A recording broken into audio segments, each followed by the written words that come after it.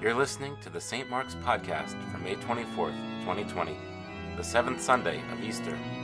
Today's sermon was given by the Reverend Elizabeth Garnsey. It's based on Luke chapter 24, verses 44 through 53. Among the books that I've read to my otherwise TV-hungry child over the last several weeks is The Little Prince by Antoine de Saint-Exupéry.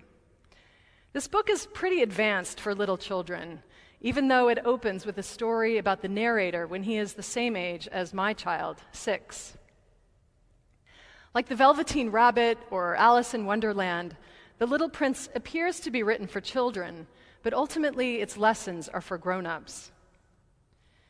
The narrator begins with a story about when he draws a picture of a boa constrictor who swallowed an elephant. Before he shows his drawing to the grown-ups, he tells them not to be afraid.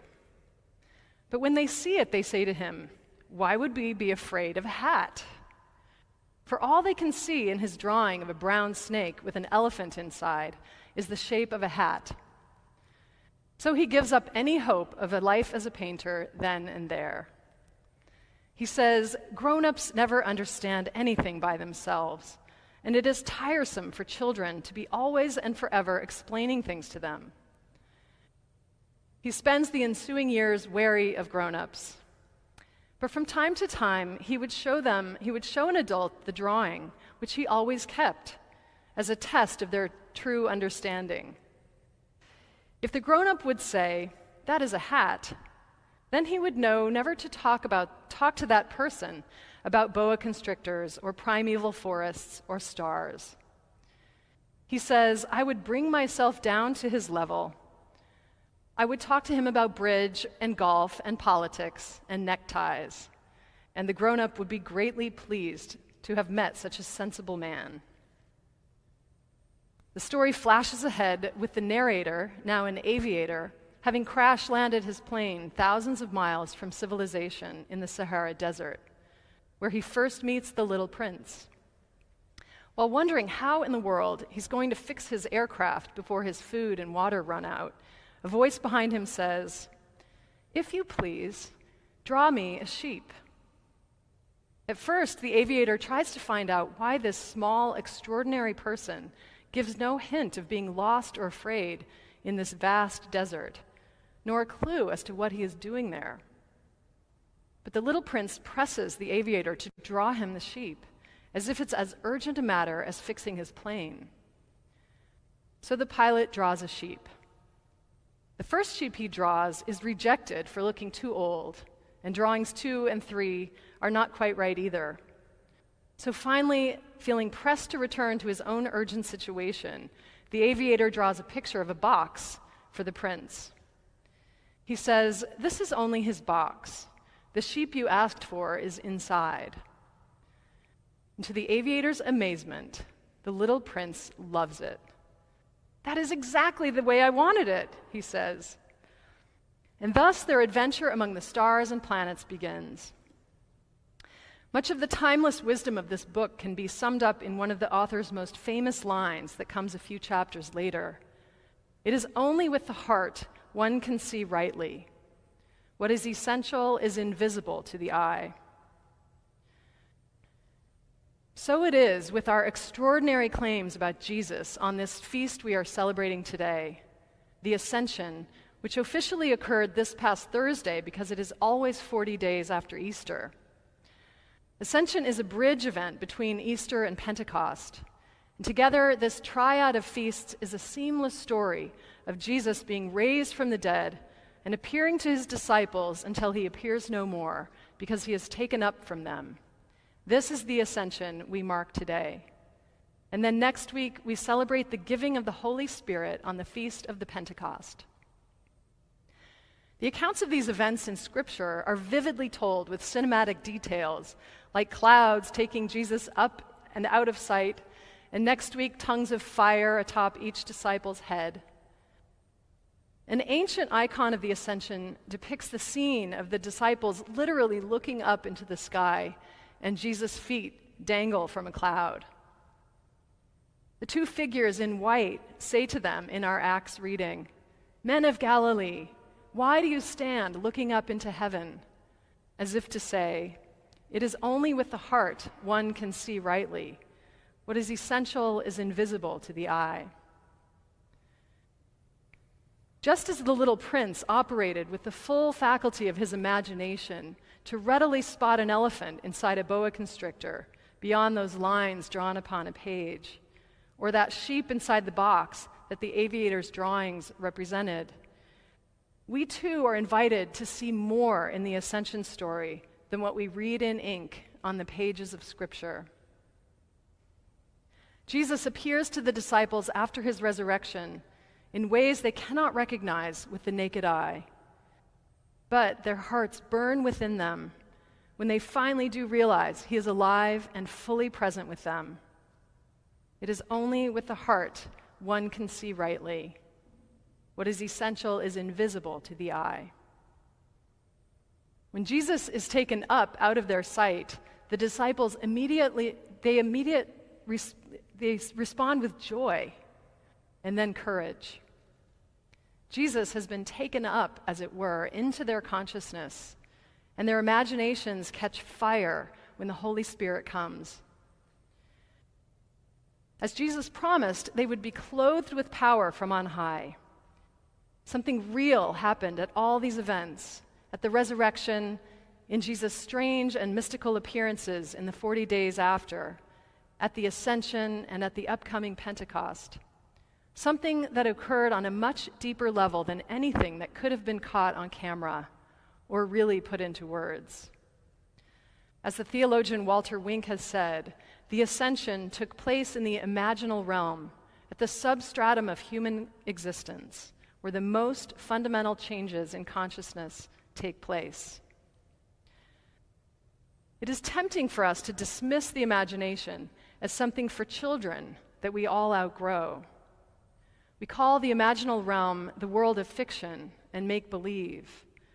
But when we consider the ideas behind the advancement that have changed the world as we know it, ideas in medicine, transportation, communications, design, space exploration, we can think again before we dismiss the imaginal realm so easily. On the spiritual plane especially, all the magic happens in the imaginal realm. Our hearts burn within us as Jesus is revealed to us in ways we don't expect but cannot deny, through wonder or love or suffering or an encounter with someone.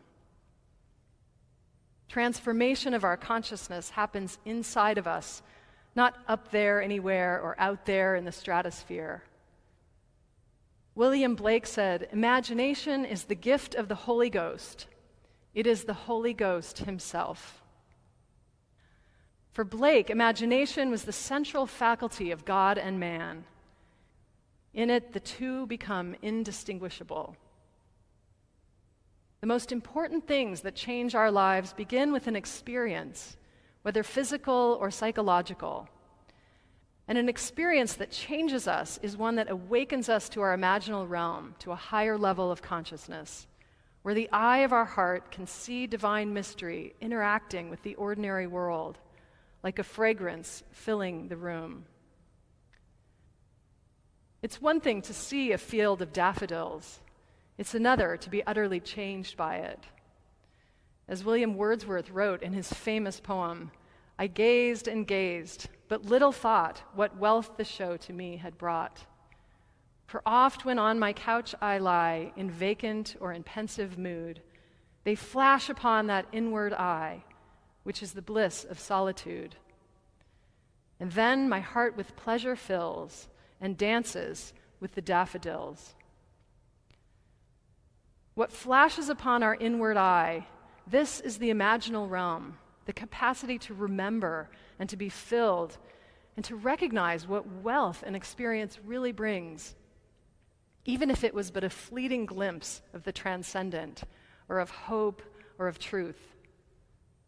A glimpse can be enough to start us down a path of transformation at the imaginal level, that real and spiritually charged realm of human existence.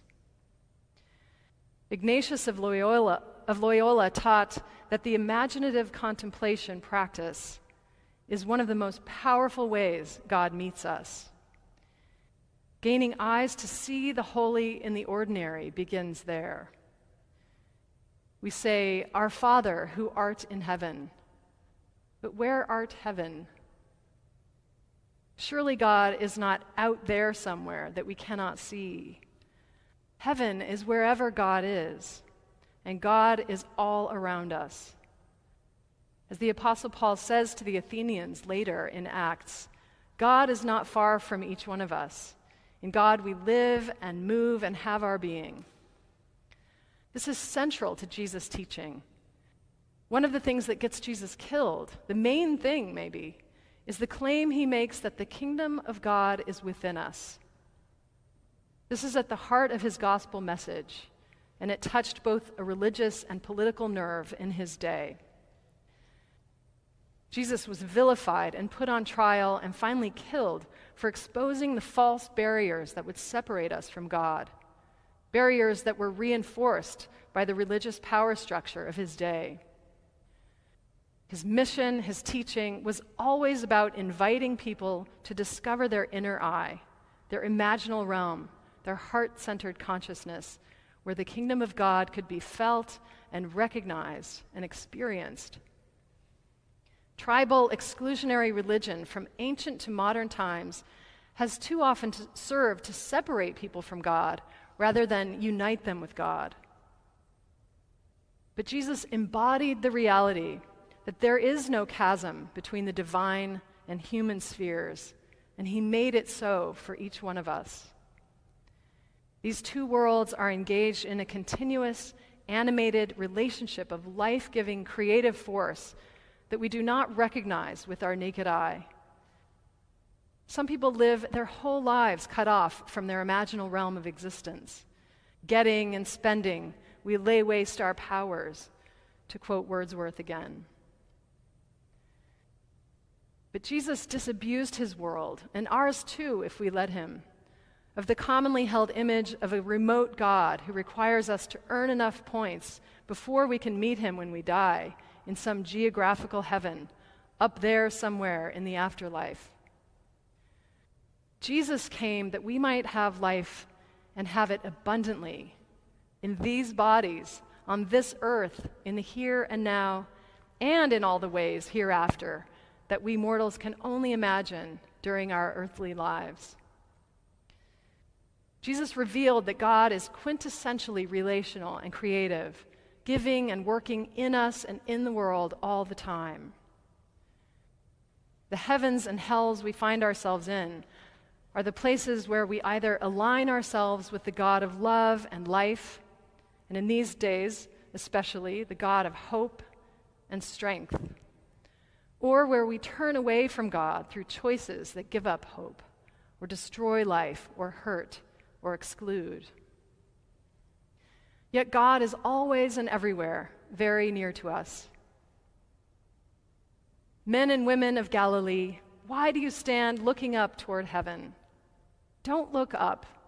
Look within, where the power of heaven meets us in the middle of our ordinary, sometimes difficult lives here on earth, and embodies us with power to endure, the power to transform our perspective, and the power to love. In the middle of their despairing and tumultuous world, for the disciples, the events after the horrifying death of Jesus were unprecedented. By now, we can all agree that we are living through a global crisis that for us is unprecedented. The disciples didn't know where their world was going. We don't know where our world is going. They needed heaven down here and right now, and so do we. Let's not stand gazing up there, out there, looking for God, but look for the power of God within us, just where Jesus says it was all along. Imagine that.